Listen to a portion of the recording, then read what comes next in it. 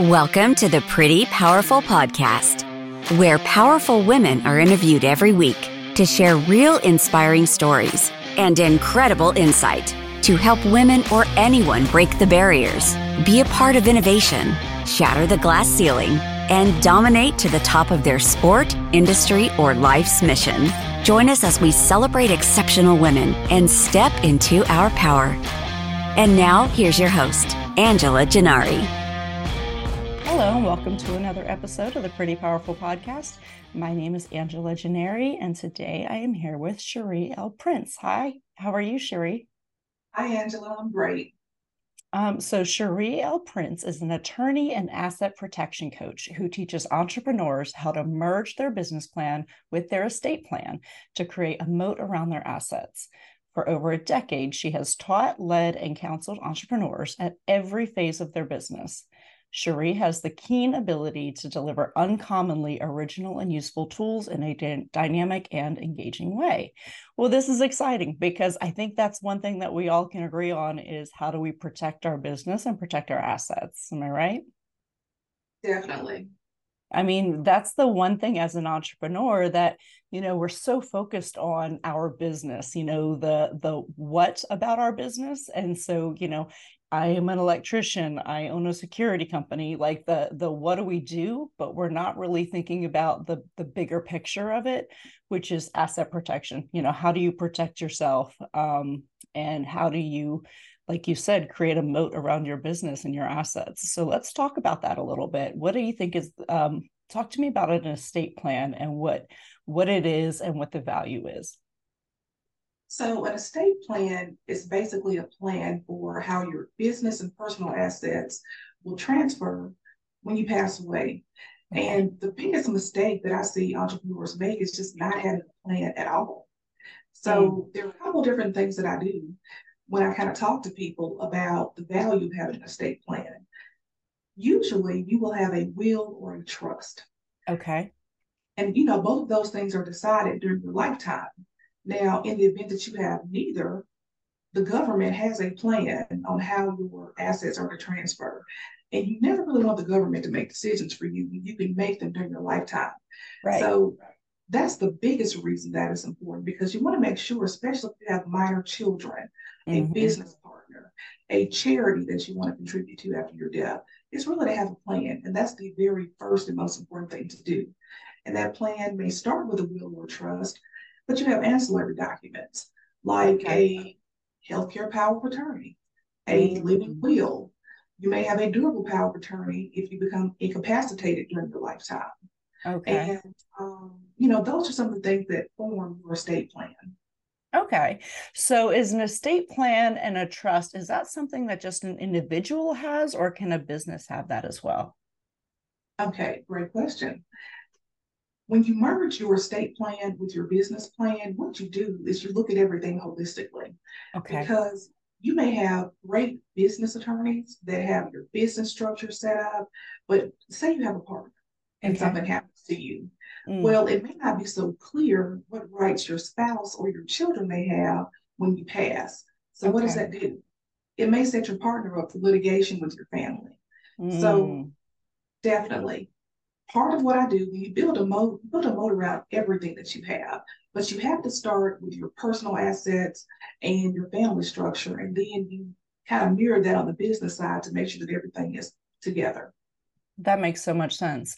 So as an entrepreneur, one of the things that I have to deal with as a, sole owner of my company is anytime I'm going after, an investor or a loan or something like that, they want to know, what I call it what if I get hit by a bus policy, right? Like I have no intention of anything happen to me. I have no intention of passing away or anything, but things happen and they just want to make sure that they're going to be taken care of and that there's a plan in place. So is that what this is really set up for, is making sure that all of those kind of the I's dotted and the T's crossed?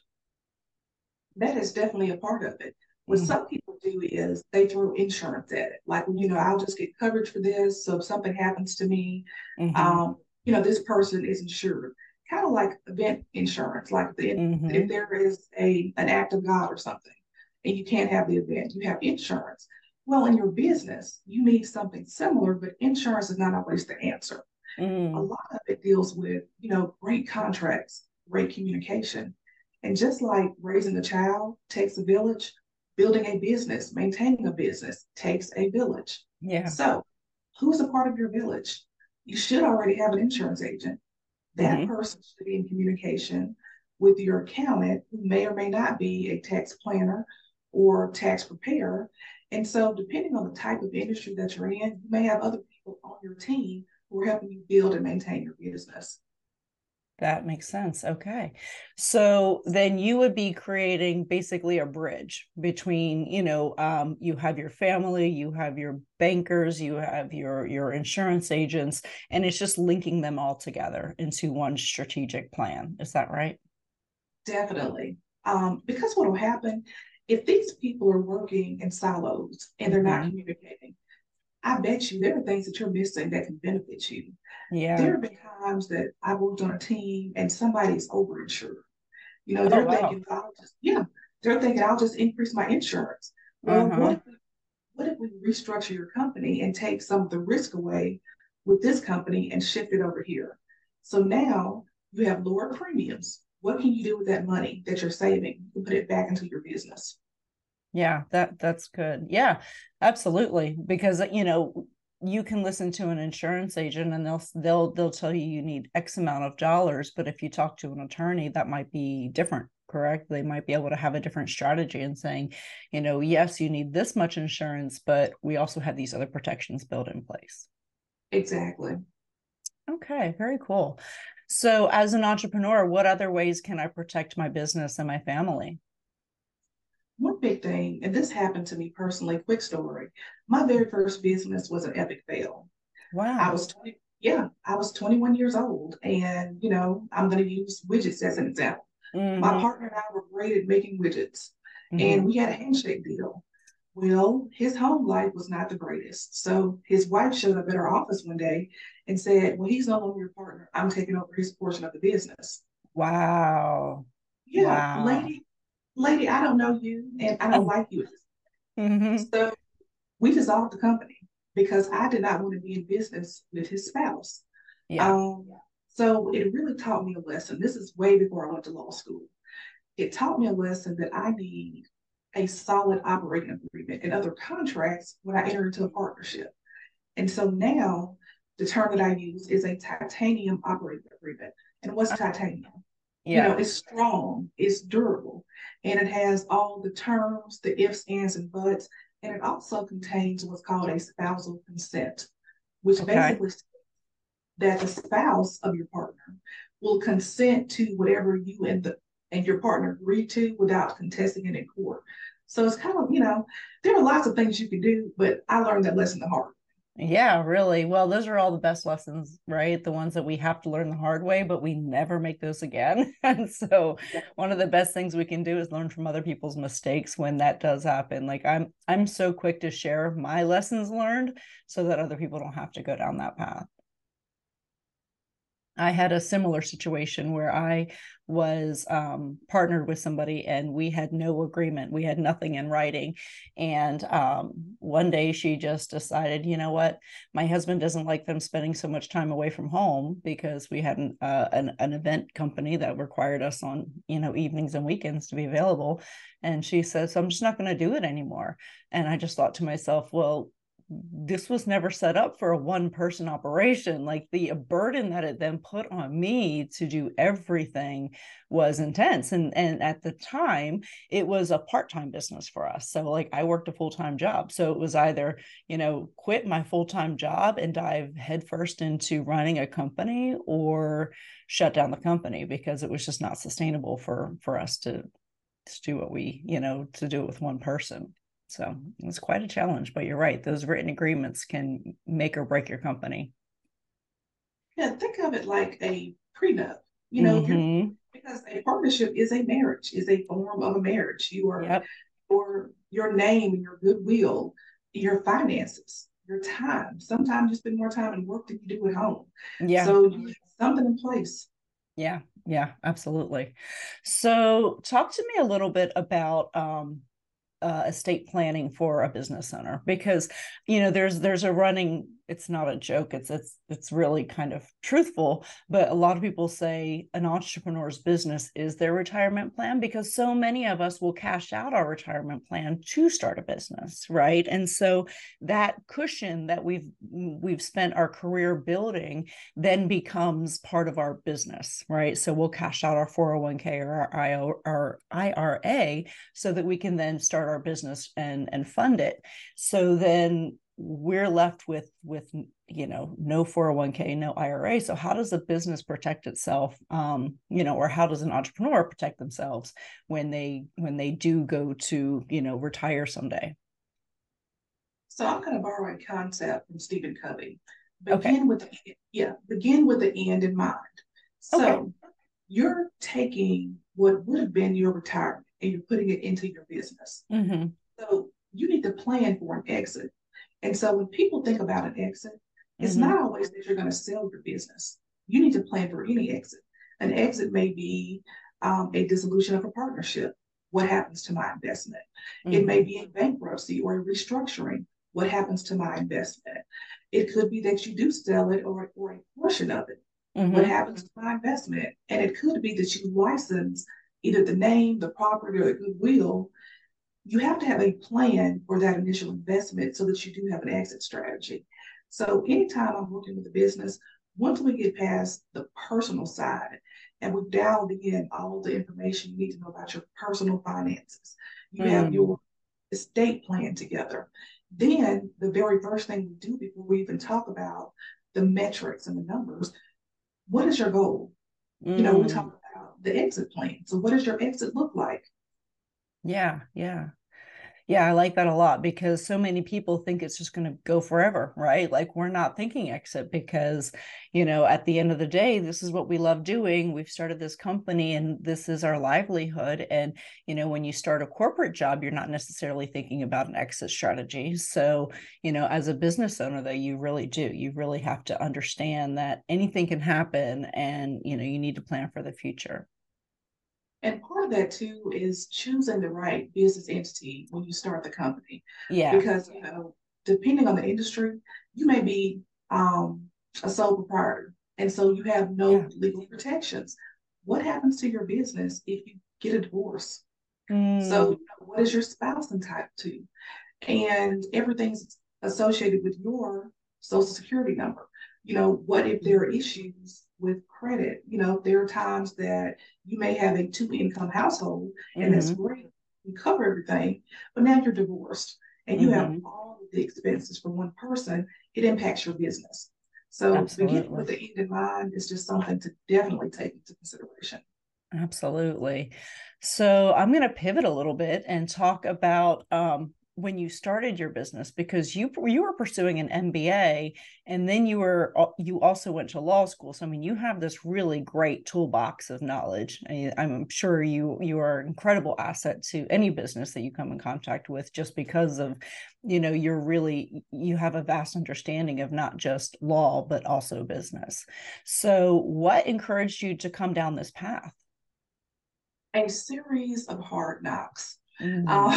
Mm-hmm. Yeah, I just, and a lot of people have heard the story. My mom passed away when I was 16. And my entire life, I just remember her being sick. So around the time I was 13, she went into a nursing home and eventually passed away at the age of 36.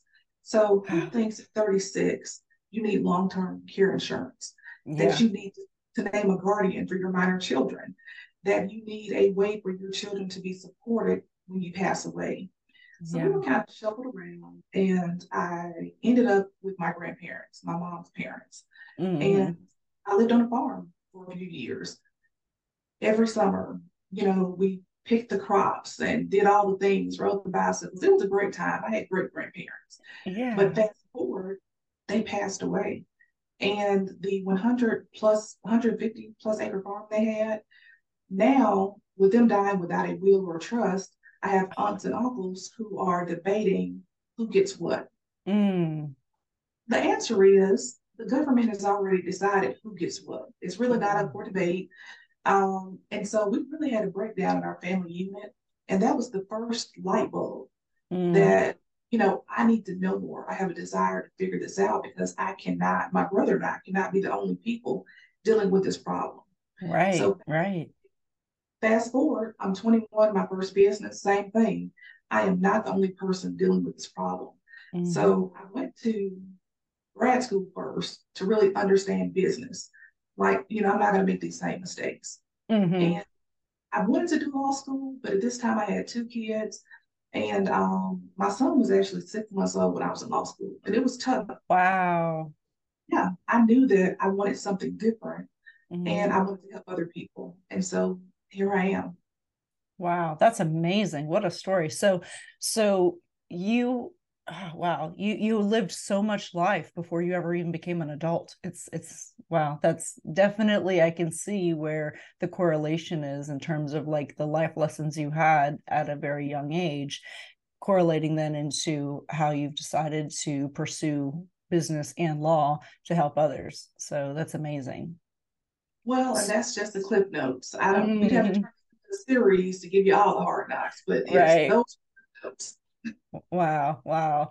So then you start figuring out how to protect entrepreneurs, which I love that because a lot of people think about entrepreneurs and there's so many businesses out there that are trying to sell things to us and trying to get us to pay for things and like there's several IT companies that I swear every single day I'm telling them, please stop calling me. Like I promise I don't need your services, but something like this is genuinely helpful, when you're talking about legal frameworks and safeguards and wills and trusts and ways to protect your assets.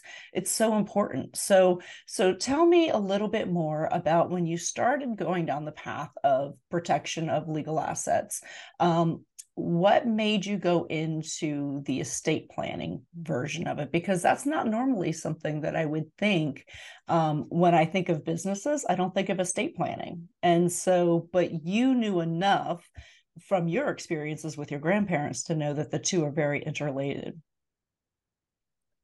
So I became a parent, you Mm, know, the mama bear came out. And mm, so I looked at my life. My mom was great, to the extent she could be with her health, her declining mm, health. She was a great mother. And I had no doubt that if she had still been with us, I would have seen her do greater things and give me more hugs, kisses, and loves than ever. mm-hmm, So I wanted to do that for my children. I wanted to mm-hmm, make sure that there was a moat around my assets. So, something happens to me, I can, this interview can conclude and I get hit by a bus. All the things that I did not have, mm-hmm, I have set up for them. And, kind of once I worked out a model, it started to scale and you can replicate it. So mm-hmm. if I can do this for me, I can do this for other people. And it applies to anyone. It does not matter your level of wealth, your age, what country you live in. There are Mm-hmm. some basic concepts to putting together an estate plan to take care of you personally and build a moat around your business. Yeah. So what would be the first two steps that you would tell somebody to do as an entrepreneur? Okay. One, there is like a three-part exercise. I call it the three I's. And at some point, it'll be more fancy. I'll name it something, but it's really Yeah. easy to remember. One, you have to identify your assets. You'd be Mm. amazed at people that just buy stuff. Hmm. You know, they just buy stuff. Okay, I bought an island. I have 5 cars. And Right, right. then you have to inventory your assets once you identify them. And when I say inventory, you have two columns, personal and business. Well, Mm-hmm. if you are a solopreneur or a sole proprietor, you may be commingling those assets. Maybe you have a truck that you purchased in your personal name because you have great credit and you don't have business credit yet, but you're Mm-hmm. using it in your business. Well, the type of insurance you need for that vehicle changes because of the risk that, with your business.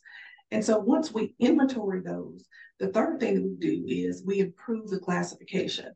So if it was purchased with personal funds but being used in the business, we try to reclassify it and we work with your team to shift the insurance, maybe shift the payment structure. Should it have been a vehicle that we could have written out the entire cost of the vehicle versus certain types of depreciation. And so Okay. we talk with the team to improve that classification. That's the first thing. Mm-hmm. Second thing is, does your estate plan mirror any business documents, whether they are operating agreements or any other agreements that you have? So as you take on your business interest, has that been reflected in your estate plan? And third thing, I know you're asking for a couple, Yeah, but yeah. the third thing is treat it like an annual physical. Mm. At least once a year, you're going to check in with your team. Just like if you're going for your annual wellness checkup. Okay, I'm going for my annual asset checkup. And I'm just going to look at what I have. And it's really easy to do because I already have this list. Maybe something needs to be crossed off, something needs to be added.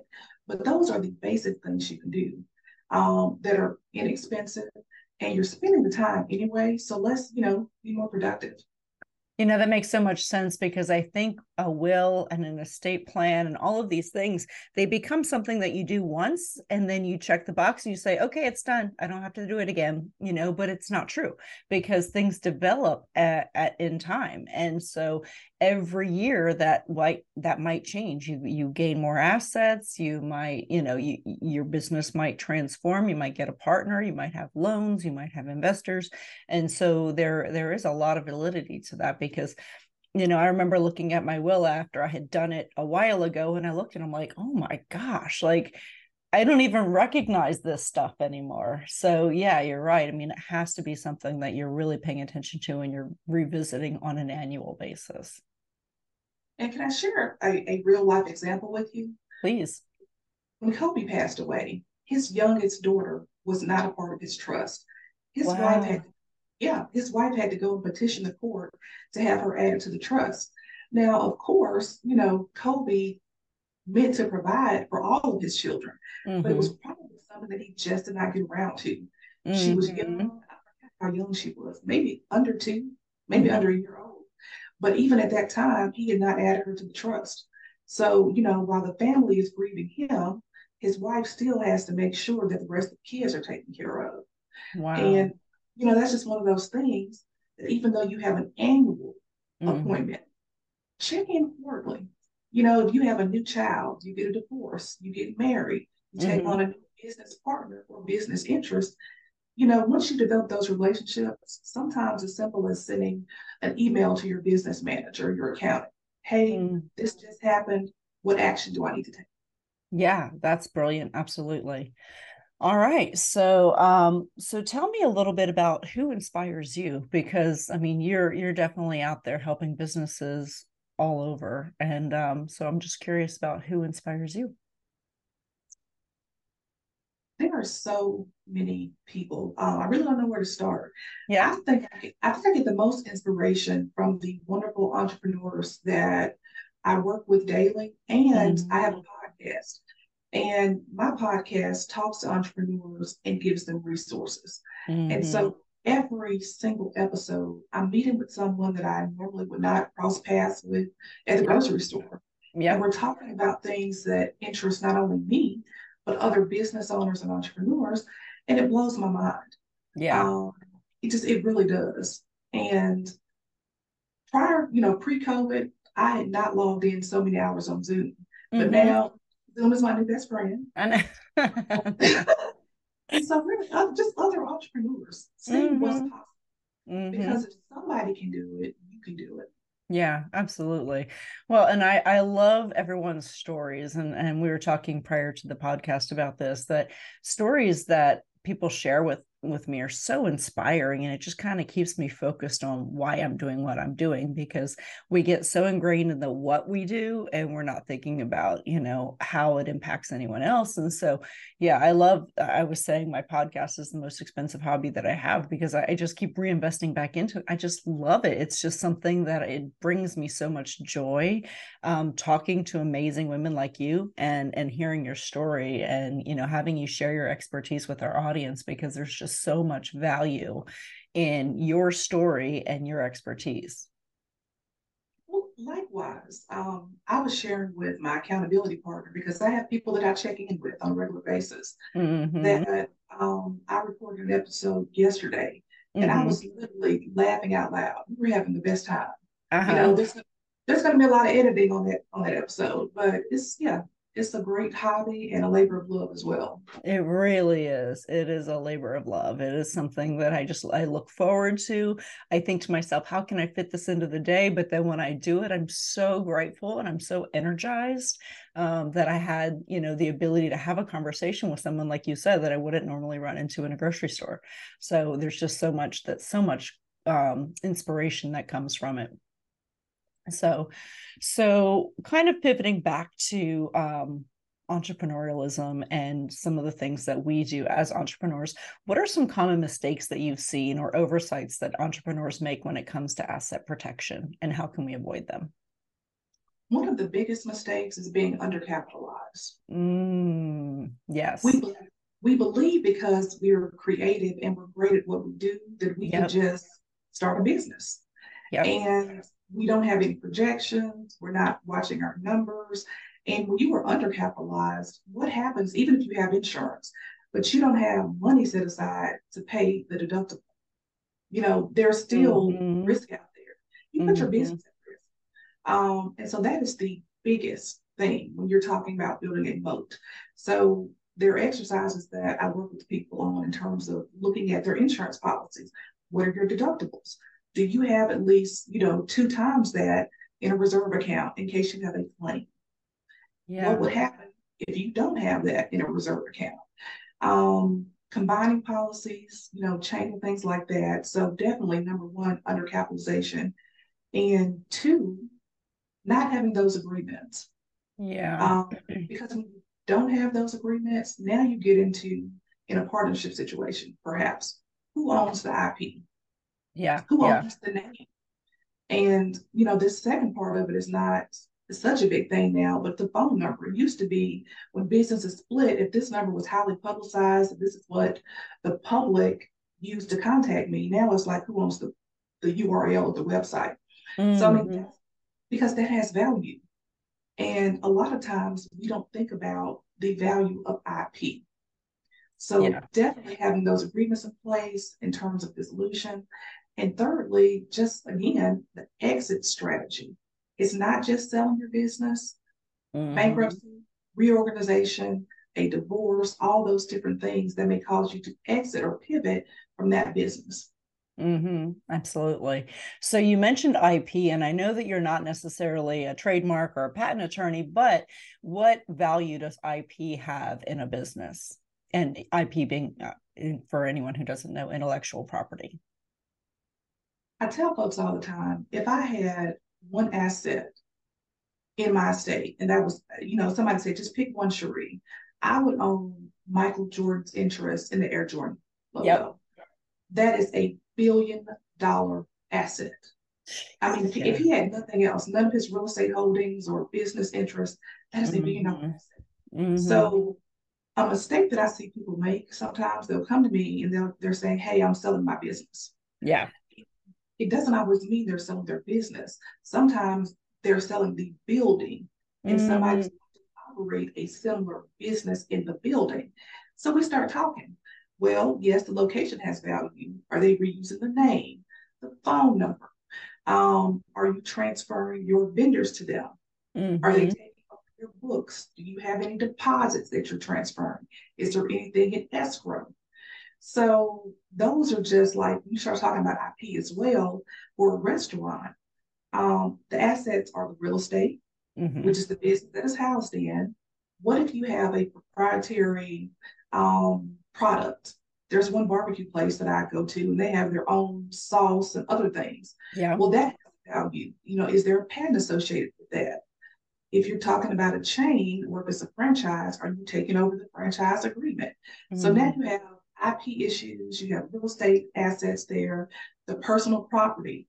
Are you keeping the cash register, the chairs, the table? So you have all those things, and he's just thinking, well, I was selling the building because I'm Mm-hmm. retired. It's so much more. So those are Yeah. some things often overlooked when you have multiple assets inside of one transaction. Yeah. Well, and owning intellectual property is just incredibly important. Like I own my trademarks, and those trademarks are valuable to the company because the company, whether I ever sell it or not, that intellectual property that's sold with it, that has so much value. In owning a trademark or owning a patent in what you do, and then being able to license that out, that's extremely valuable. And Chick-fil-A comes to mind. Yeah.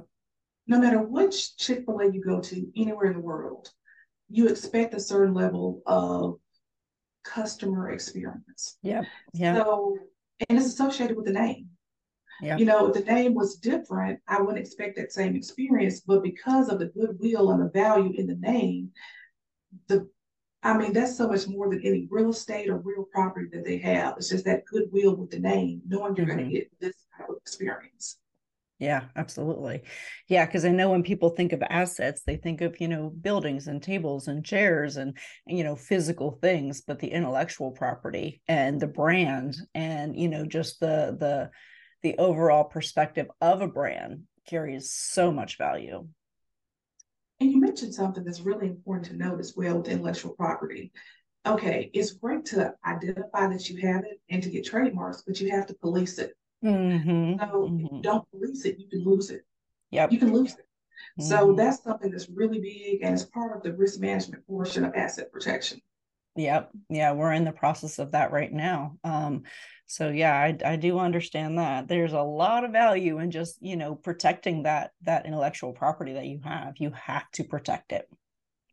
So Yes. what other words of advice would you give to an entrepreneur who has been in business for a long time, who has focused on just their job, whether again it's a small business owner, I own a jewelry store, I own what would you say put in place right now? You've been in business for a while, you're not just starting out.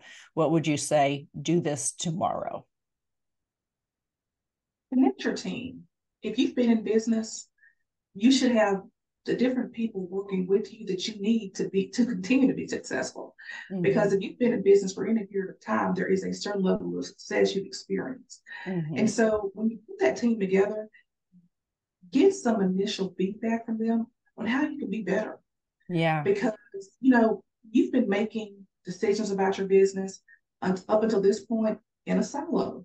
Mm-hmm. And your service providers have been doing that in a silo. So anyone who's already in business, just get your team together and get them to advise you on next steps. Yeah. Yeah, absolutely. Yeah, your team has so much, because they can see things that you can't necessarily see, right? They see a different level of the service, the product, the store, the business. And so, yeah, there's so much value in just talking with your team. Absolutely. Definitely. So I'm going to kind of pivot a little bit. So as women, we give our power away all the time, whether it's something simple like, just taking criticism that's not deserved, or giving someone else credit for our work, or whatever that might look like. Can you tell me about a time that you gave your power away, and then another time where you stepped into your power? Okay. So, and this is right before I started my first business. I was working, I was really young. I was still 21 around the time. Okay. And I was actually the director of communications for a nonprofit. And the executive director, loved to toot his own horn about how smart he was. And that's fine. You are an intelligent guy. Yeah. But he was very intentional about letting everyone else around him know that you should be seen and not heard.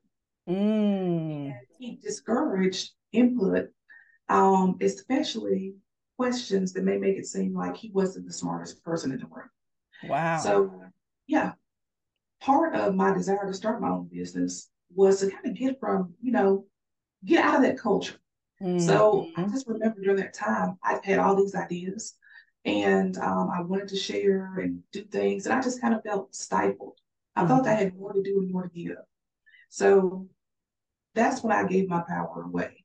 And I really think that starting my first business, and y'all, I did it. I told you, with a handshake, but also without a safety net. All this stuff that I'm, advising people to do, these are things I did not do. Right. I did not have the 6 months of savings. I did not have an inventory of assets, but I did have a mortgage and a car note.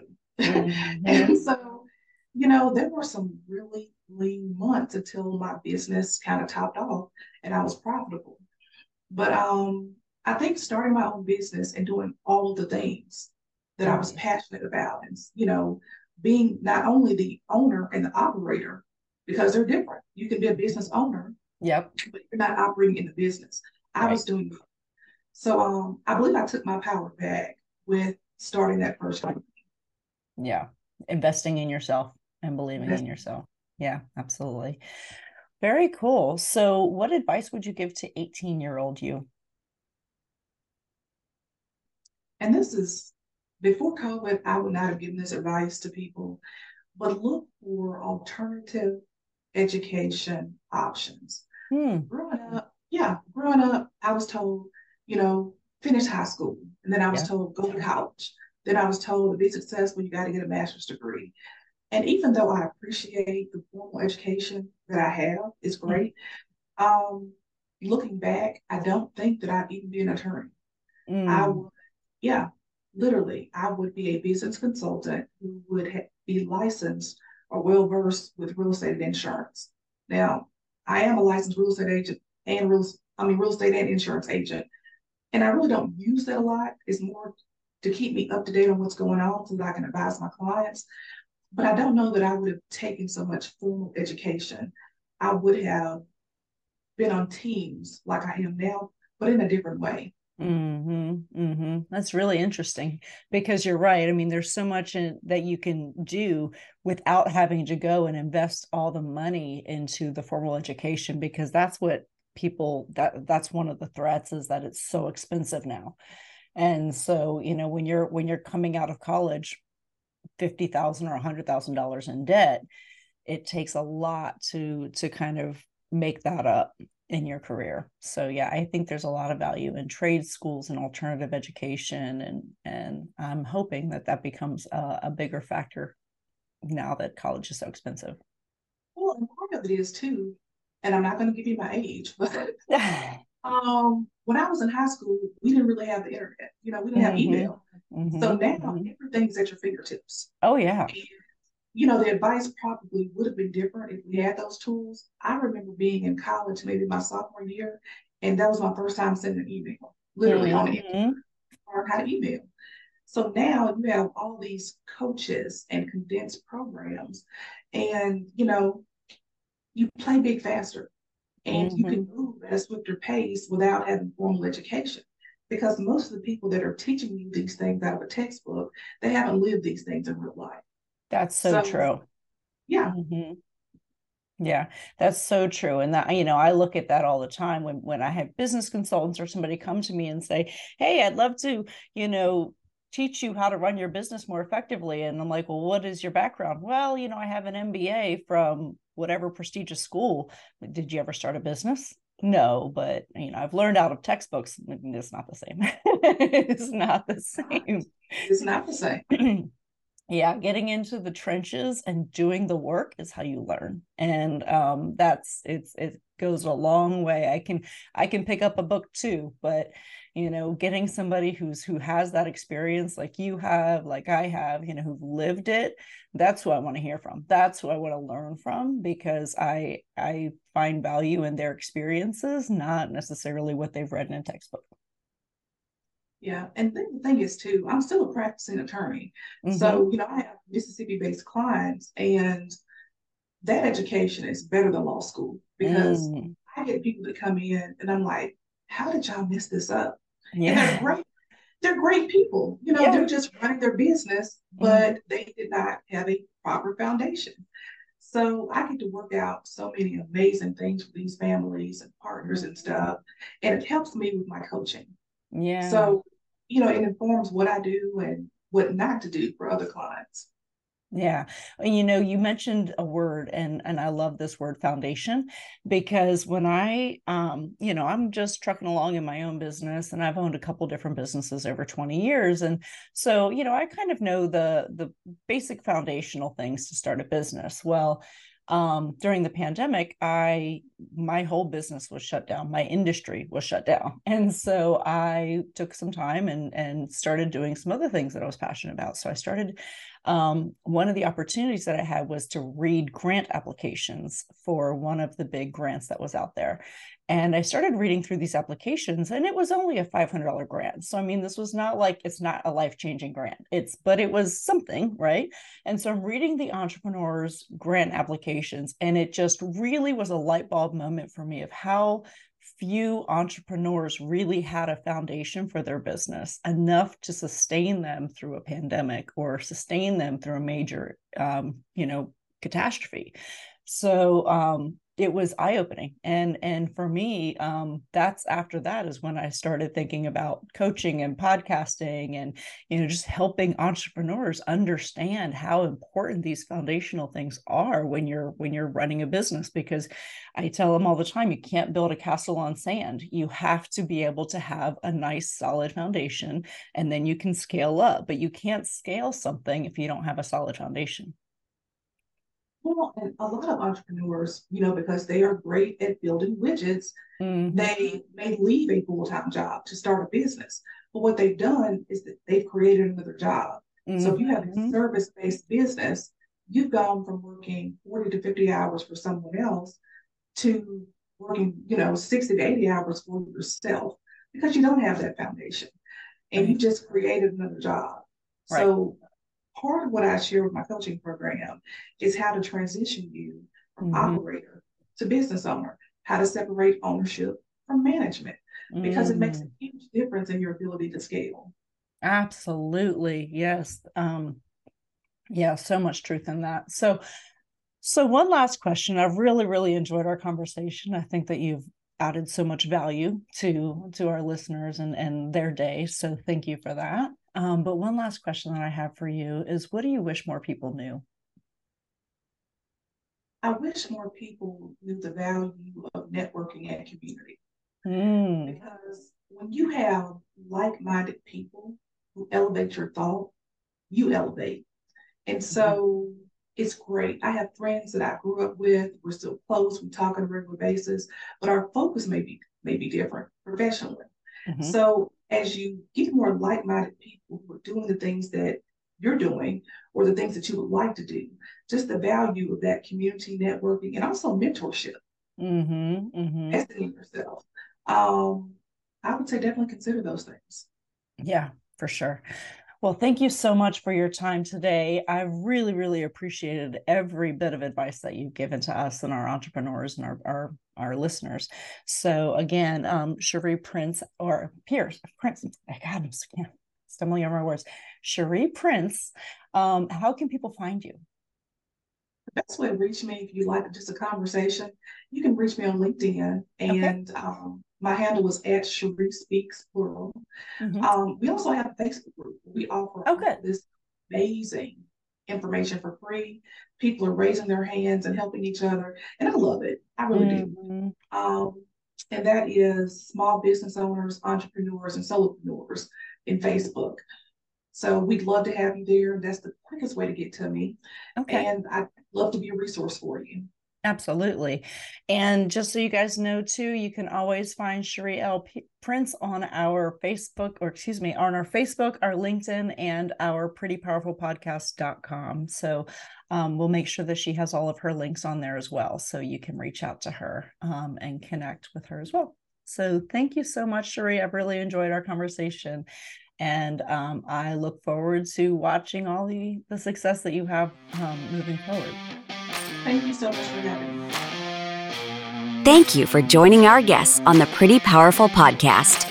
And we hope you've gained new insight and learned from exceptional women. Remember to subscribe or check out this and all episodes on prettypowerfulpodcast.com. Visit us next time. And until then, step into your own power.